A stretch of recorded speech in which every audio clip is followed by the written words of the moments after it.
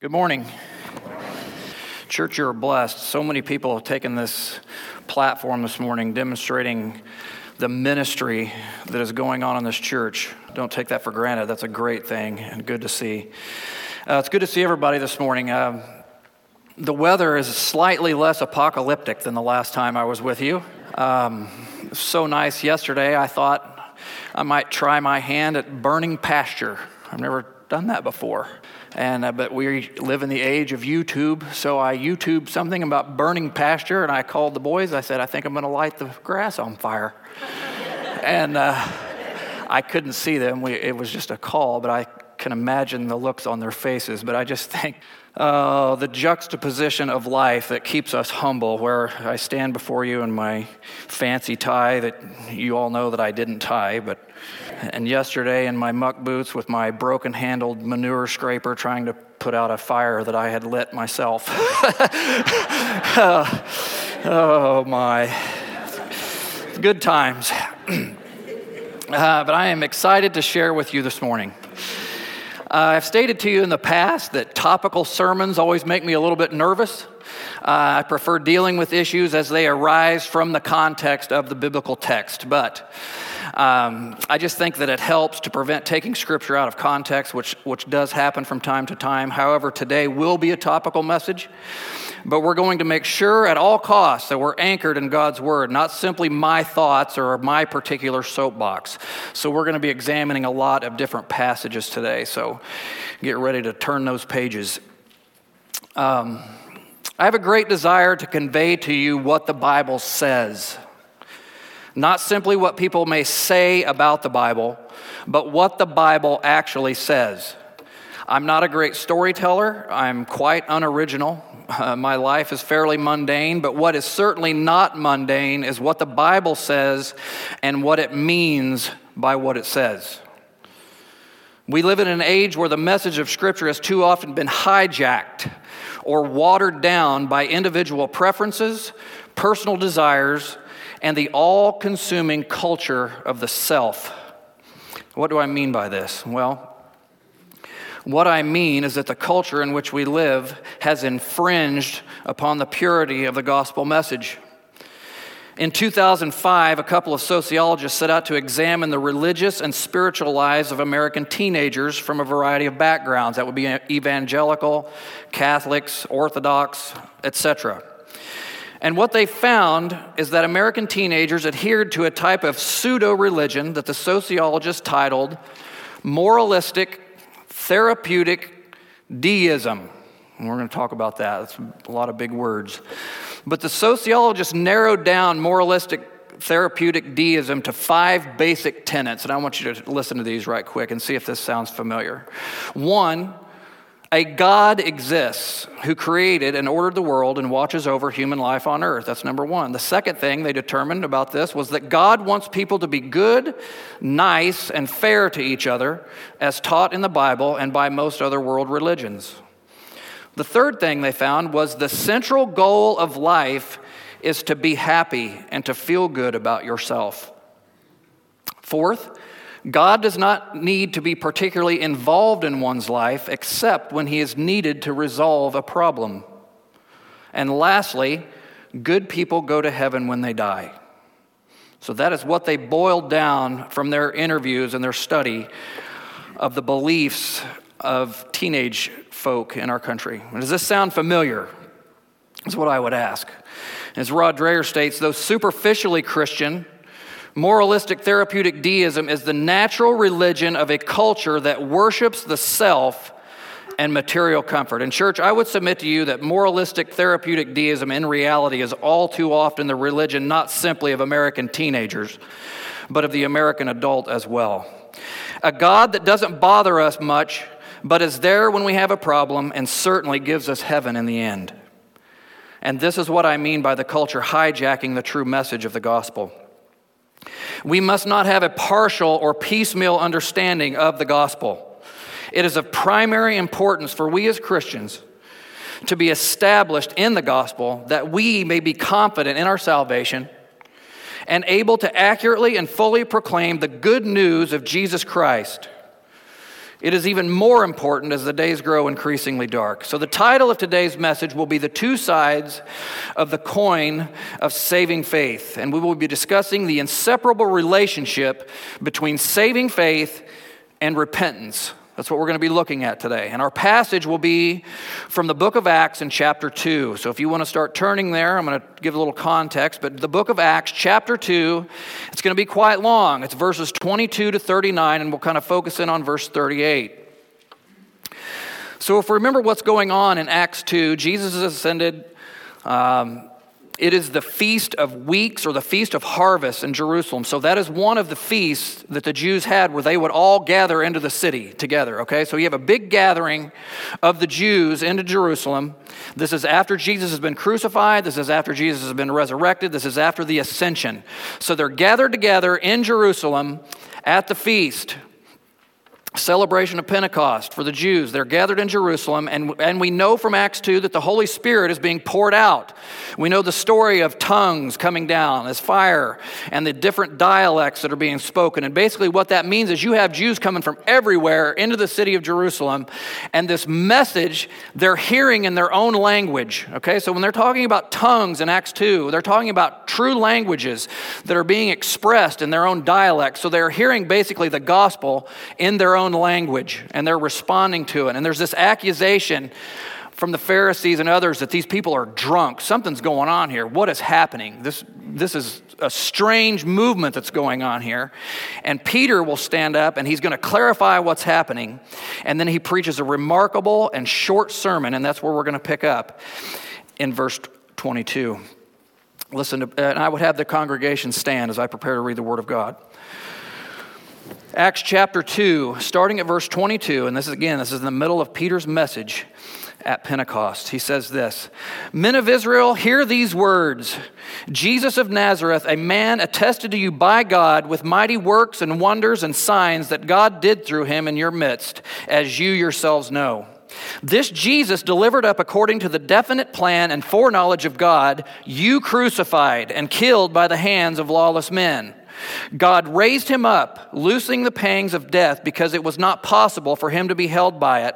For David says concerning him," that is the Messiah, "I saw the Lord always before me, for he is at my right hand, that I may not be shaken. Therefore my heart was glad and my tongue rejoiced. My flesh also will dwell in hope. For you will not abandon my soul to Hades, or let your Holy One see corruption. You have made known to me the paths of life. You will make me full of gladness with your presence. Brothers, I may say to you with confidence about the patriarch David that he both died and was buried, and his tomb is with us to this day. Being therefore a prophet, and knowing that God had sworn with an oath to him that he would set one of his descendants on his throne, he foresaw and spoke about the resurrection of the Christ, that he was not abandoned to Hades, nor did his flesh see corruption. This Jesus God raised up, and of that we are all witnesses. Being therefore exalted at the right hand of God, and having received from the Father the promise of the Holy Spirit, he has poured out this that you yourselves are seeing and hearing. For David did not ascend into the heavens, but he himself says, 'The Lord said to my Lord, sit at my right hand until I make your enemies your footstool.' Let all the house of Israel therefore know for certain that God has made him both Lord and Christ, this Jesus whom you crucified." Now when they heard this, they were cut to the heart, and said to Peter and the rest of the apostles, and this is a great question, "Brothers, what shall we do?" And Peter said to them, "Repent and be baptized, every one of you, in the name of Jesus Christ for the forgiveness of your sins, and you will receive the gift of the Holy Spirit. For the promise is for you and for your children and for all who are far off, every one whom the Lord our God calls to himself." Father, we are staggered by your word, and we are grateful for it. We thank you for the message of the gospel. We thank you for who Jesus Christ is, what he has accomplished, what he endured on our behalf. I pray that your Holy Spirit would reign in this place as we examine your word. Father, knowing that your word will not return void. Father, strengthen us, guide us, help us to have understanding, help us to be affected by the word of God, that we go out of here in strength and in encouragement to be lights in this world. Guide and direct us, Father. In Jesus' name, we give you the praise. Amen. So today we're going to be considering the word repentance and how it relates to salvation by faith alone. We will be considering many biblical passages to help root our understanding in rich soil. So we're going to start in the Old Testament. We're kind of going to go chronologically, not exactly. But let's start in the Old Testament, okay? So the word repent in the Old Testament is often translated turn or return, and is generally aimed at the nation of Israel, but it can also be used in reference to individuals. We think of maybe the story of David when his sin with Bathsheba, and how Nathan approaches him and calls him to turn from his sin. But the bulk of its usage in the Old Testament is a corporate call to turn from sin to God. And I want that picture in our minds, turning from sin to God, okay? So keep that kind of as a picture in your mind. Let's look at 2 Kings 17:13. And you don't have to turn to every one of these, but 2 Kings 17:13. And listen to what the word says. Yet the Lord warned Israel and Judah by every prophet and every seer, saying, turn from your evil ways and keep my commandments and my statutes in accordance with all the law that I commanded your fathers and that I sent to you by my servants, the prophets. Church, God's mercy and desire is for their repentance. And if you look all through the Old Testament, over and over and over again, the prophets are calling the nation to turn back to him. Isaiah 19:22. Isaiah 19:22 says this, and the Lord will strike Egypt, striking and healing, and they will return, there's that word again, they will return to the Lord, and he will listen to their pleas for mercy and heal them. So here we have in Isaiah 19, God talking about Egypt. That's a Gentile area. Interesting. So he's calling and saying that he's calling them to return and repent. Jeremiah 18. Jeremiah 18, verses 7 and 8. Jeremiah 18, 7 and 8 says, if at any time I declare concerning a nation, again, this is the prophet Jeremiah speaking on behalf of God. If at any time I declare concerning a nation or a kingdom that I will pluck up and break down and destroy it, and if that nation concerning which I have spoken turns from its evil, I will relent of the disaster that I intended to do to it. We don't see God like that very often. Do you hear what that says? He is intending to bring disaster upon them because of their sin and their reluctance and refusal to repent and to turn back to him. Too often, I think today we see God as some senile grandfather who just kind of is up there and turns a blind eye to everything. Malachi 3:7. I'm almost done with the Old Testament examples, but it is replete with these calls to repentance. Malachi 3:7. From the days of your fathers you have turned aside from my statutes and have not kept them. Return to me, and I will return to you, says the Lord of hosts. That's Malachi 3:7. So again, over and over we hear this theme, return to me. It is the mercy of God calling them to turn from sin to God. Okay, keep that picture again in your mind. And it is a turning which, if heeded, is followed by blessing. And I want you to understand, and again, this is a mental picture, but it's the idea of turning. It's not a slight change of trajectory. I'm going to get out from behind this. It always makes me nervous. So again, think of walking this way, and repentance or turning is not this. I'm going to change my trajectory a little bit here. I'm not going to go that way. I'm going to cut this direction. It is a turn. It is a full about face. I'm going this direction. I've recognized the error of my ways, and I'm turning back this direction. Okay? That's a visual for you. And this is the warp and woof of the Old Testament narrative. God calling on the nation to repent or turn to him. And those are just a sampling of passages that we could look at. Before we move to the New Testament usage, I think it's good to consider the definition of the Greek word that's used in the New Testament, okay? And I'm going to consider it, and I'm also going to consider a quote from a Bible dictionary related to the word repentance. So as a simple definition of the Greek, repentance means a change of mind. That's a very simplistic definition. A change of mind. It's much richer than that, and we're going to get to it. A change of mind or a turning about generally with the idea of remorse or sorrow. That gives it a little bit more depth. We're going to go further. Consider this quote from the New International Dictionary of the Bible, and this really captures the essence of the word. So listen to this definition. I think it's spot on in the multiple things that I have read. This is the most condensed I could find. In the New Testament, repentance and faith are the two sides of the one coin. Okay? They are a response to grace. Jesus preached the need for the Jews to repent and required his apostles or disciples to preach repentance to Jews and Gentiles. I want you to listen to this sentence. Repentance is a profound change of mind involving the changing of the direction of life from that of self-centeredness or sin-centeredness to God or Christ-centeredness. I'm going to read it again. Repentance is a profound change of mind involving the changing of the direction of life from that of self-centeredness or sin-centeredness to God or Christ-centeredness. God's forgiveness is available only to those who are repentant, for only they can receive it, end quote. I heard one Bible teacher say, faith is a free gift, but only an empty hand can grasp it. I like that. Faith is a free gift, but only an empty hand can grasp it, not a hand that holds tightly and clings to sin. Faith and repentance are the effects of regeneration. Both are the gifts of God granted at salvation.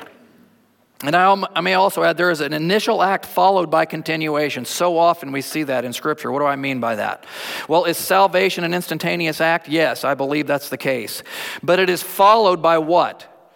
It's followed by a life of maturing faith and ongoing repentance and turning from sin and trusting in God. I'm getting ahead of myself a little bit. If you want a good picture of this, Paul, I believe it's in 1 Thessalonians chapter 1, I think it's 2-9, but it's basically the introduction to 1 Thessalonians when he's talking about and commending the Thessalonians on their actions as Christian people. And basically he gets to the end and he says, I've used you as an example because you turned from idols, you turned to God from idols to serve God. So that's the idea that you have in 1 Thessalonians. We're not going to touch on that, but that's a good picture if you're looking for what I'm talking about.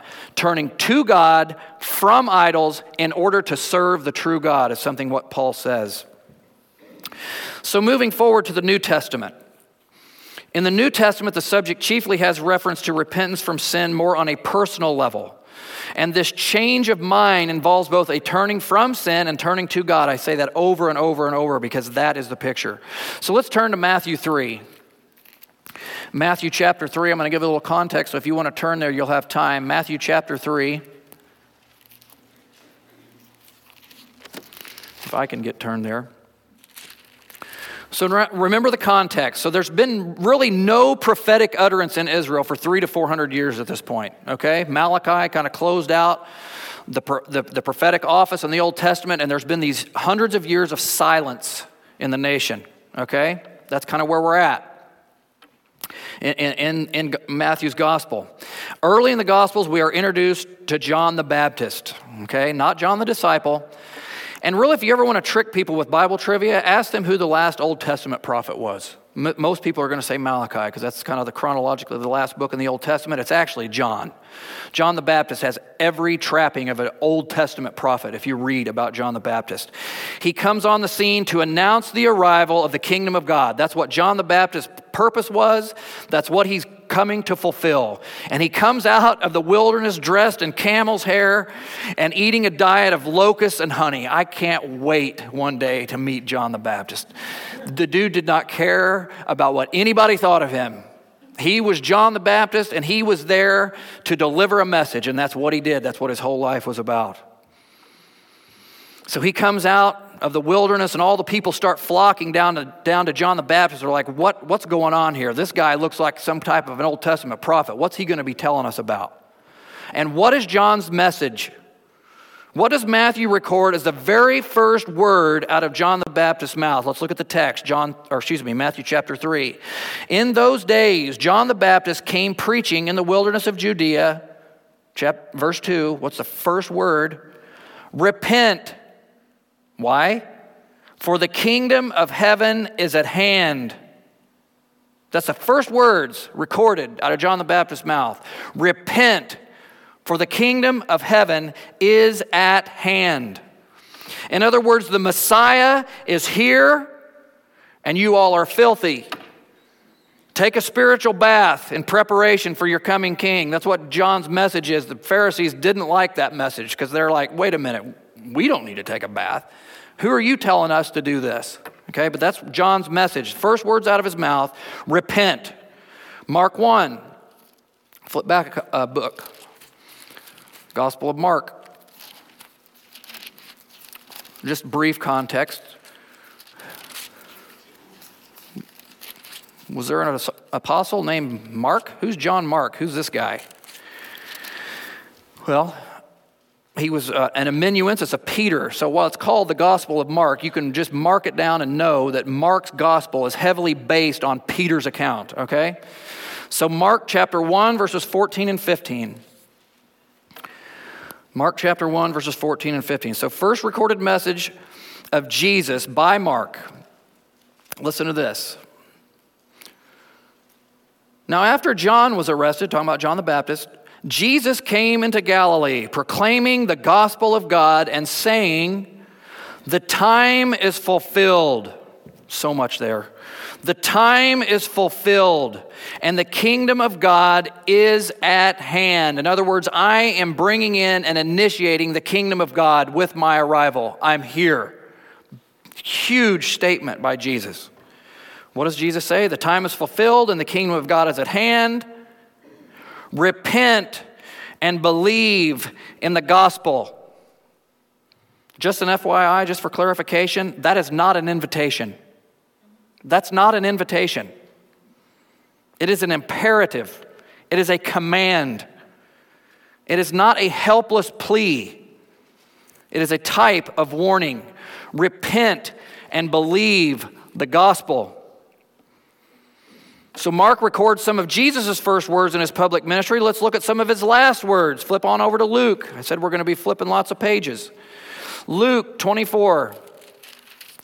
Starting at verse 44. So we've had the message of John the Baptist. We've had the early message of Jesus in his public ministry when he's initiating his public ministry. This is Luke, the physician, recording in his gospel some of Jesus' last words on this earth. Luke 24:44 says this. Then he said to them, this is Jesus, these are my words that I spoke to you while I was still with you, that everything written about me in the law of Moses and the prophets and the Psalms must be fulfilled. Then he opened their minds to understand the scriptures and said to them, thus it is written that the Christ should suffer and on the third day rise from the dead, and that repentance and forgiveness of sins should be proclaimed in his name to all nations, beginning from Jerusalem.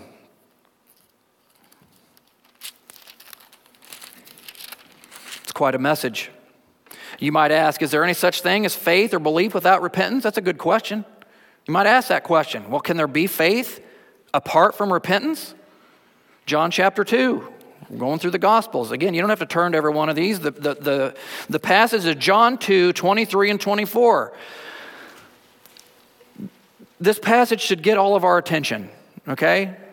This should get our attention. Not to be fearful, but we need to pay attention to John 2, 23 and 24.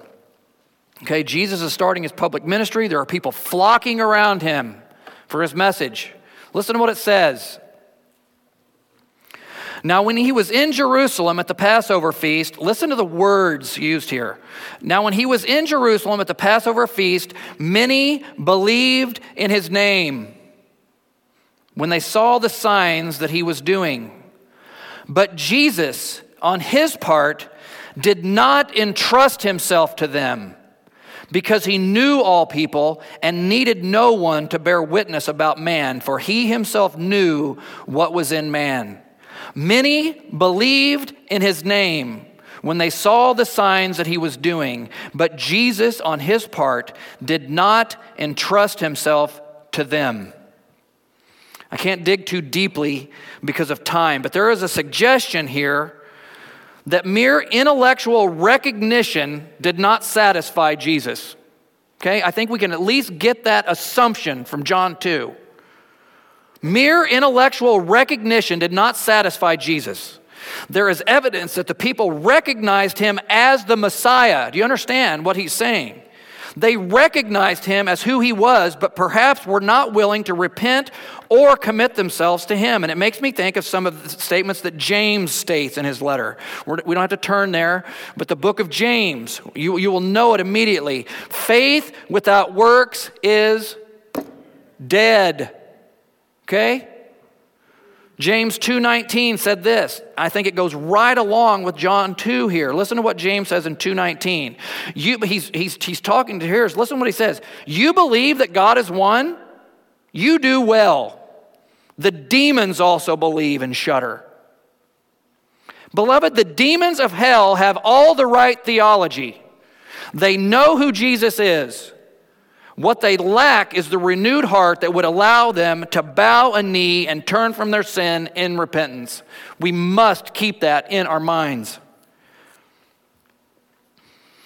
We've seen the message of John the Baptist. We've heard from Jesus.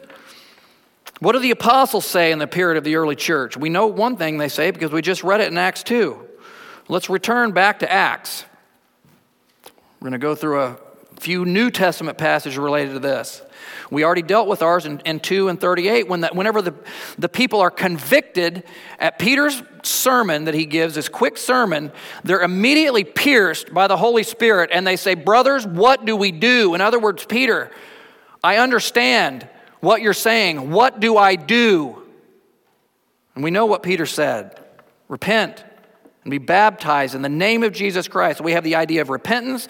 Baptism is that outward expression of faith in Jesus Christ, so we have them linked together. Acts 11:18, that's my next spot.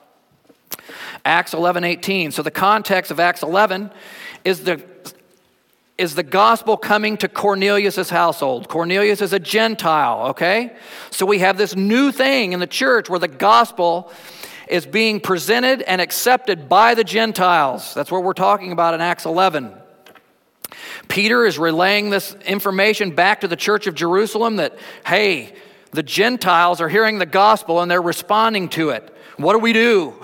Is basically what they're talking about. The Jews were a little bit reluctant for this, okay, in the Jerusalem church. But listen to what Peter says in Acts 11:17 and 18. He says, if then God gave the same gift to them as he gave to us when we believed in the Lord Jesus Christ, who was I that I could stand in God's way?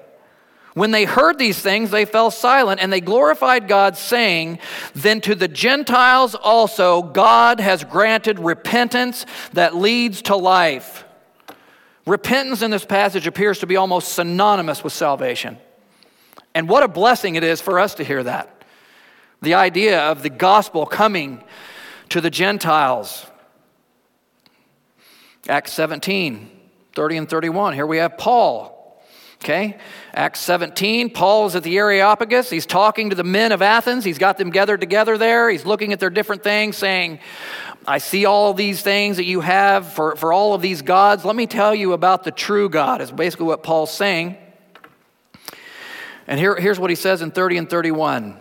And he's talking again to the Athenians here.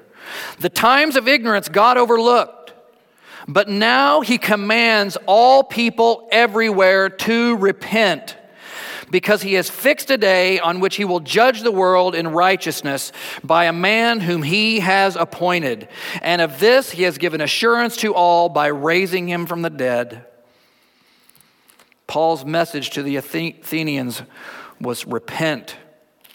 Acts chapter 20, verse 17. Acts 20, 17 to 21. Listen to this. Here's Paul again to the Ephesian elders, starting at verse 17 of chapter 20.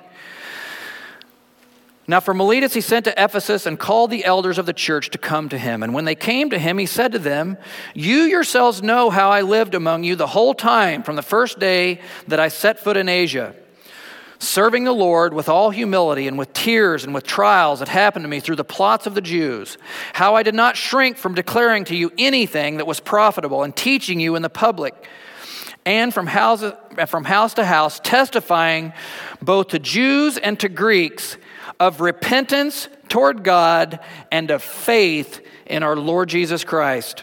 There we have the ideas of repentance and faith linked. So in the Old Testament, we have a returning to obedience to the law. Here we have Paul talking about the importance of repentance and faith and turning to God by faith in Jesus Christ. Not a turning back to the law, but a turning to Jesus Christ, who has fulfilled the law. Another passage we could look at is 2 Corinthians 7:10. I'm not going to turn there if you want to write that down. 2 Corinthians 7:10 is another mention by Paul. Peter in 2 Peter 3:9, Peter's getting this information. They're like, what is taking God so long to come and do what he said he was going to do? That's what they're saying to Peter. We're starting to have doubts about this. You talk about how Jesus said he's going to come and make and bring judgment. What is happening? Because we're getting ready to suffer all of this terrible persecution. Listen to what Peter says. "The Lord is not slow to fulfill his promise, as some would count slowness, but is patient towards you, not wishing that any should perish, but that all should reach repentance." Again, synonymous with salvation. On and on and on, we have the idea of turning from sin to God, linked with faith. Okay? That's the message of today. What are some takeaways? What can we conclude about this message of repentance? Well, several things. One, it is something that God grants. True repentance is a gift from God linked with faith. It is a fruit or an evidence of regeneration. We could look at John 3, and Jesus is talking in John 3 about being born again and how the Spirit moves where it will, and this idea of being regenerated. And the fruit or evidence of this regeneration is faith and repentance. Who granted to the Gentiles repentance that leads to life in Acts 11? You remember? Who granted to the Gentiles repentance that leads to life?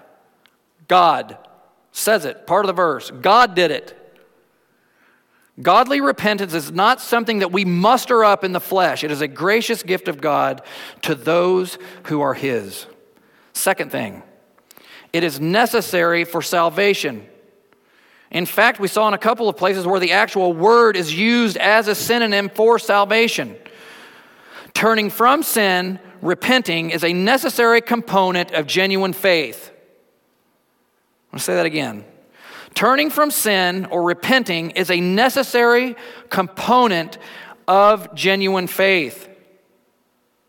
Is that perhaps what the people in John 2 were lacking? It said they believed in his name, but it also said Jesus on his part was not willing to commit himself to them because he knew all men. Is that what they were lacking in their lives? They recognized who Jesus was, but there was no desire in their heart to repent and follow after him. They believed, but were they unwilling to repent? Did they have a heart of stone and not a heart of flesh, is another way we might put that. Third thing, repentance is a command. God commands all to repent and believe the gospel. I don't want to be controversial, but we need to be careful with the invitation mindset. I don't want to dig too deep. I understand what that means. I'm not saying that it's a bad thing. And I don't mean that we need to go around breathing fire and swinging Bibles at people. But we need to be cautious of the invitation mindset. Sign a card, raise your hand. We need to graciously and accurately present the gospel. If you have had the truth presented to you, I say, repent and believe the gospel. Do not wait.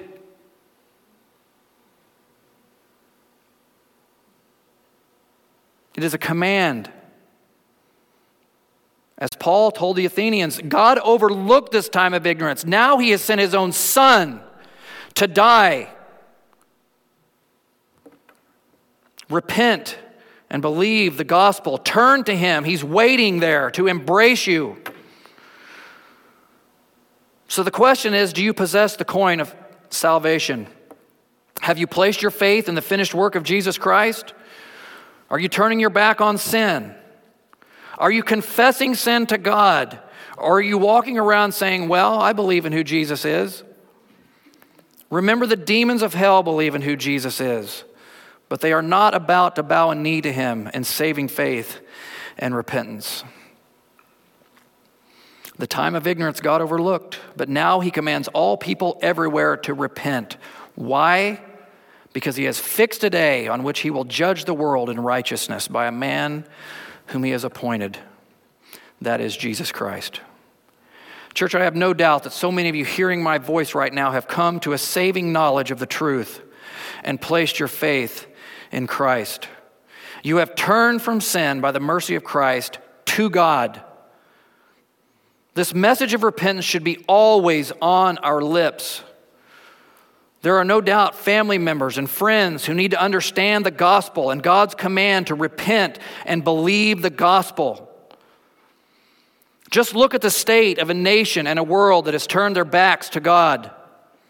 Violence, bloodshed, confusion, unspeakable evil. Well, some may say, Aaron, this message of repentance is convicting. If you're feeling convicted today, either as a believer or unbeliever, thank God for the Holy Spirit who is tapping you on the shoulder. That is a grace of God being extended to you. It's not a bony finger, but an offer to be embraced by a gentle Savior who in all ways has been tempted as we, yet was without sin for our everlasting benefit. Church, there's a day coming when repentance will no longer be open to humanity. When faith becomes sight, the game will be fixed. We will either stand before the living God clothed in our own righteousness, or by faith, evidenced by repentance, we will stand before him clothed in the righteousness of his Son. Repentance from sin is not an option. A repentant heart is the evidence of genuine faith. We cannot claim to be his and walk in constant, open rebellion to him. Do we sin? Oh boy, absolutely and often, but it is no longer our way of life. Someone may say, Aaron, is this some kind of sinless perfection you're preaching? No, absolutely not. It's what I described a couple weeks ago as a stumbling forward. Sin is with us in this body of flesh, but we are no longer a slave to it, church. Take heart. John, talking about John the disciple, provides such a great comfort to us in his first letter, his epistle, 1 John, chapter 1 and verse 9, when he says, if we confess our sins, he is faithful and just to forgive us our sins and to cleanse us from all unrighteousness.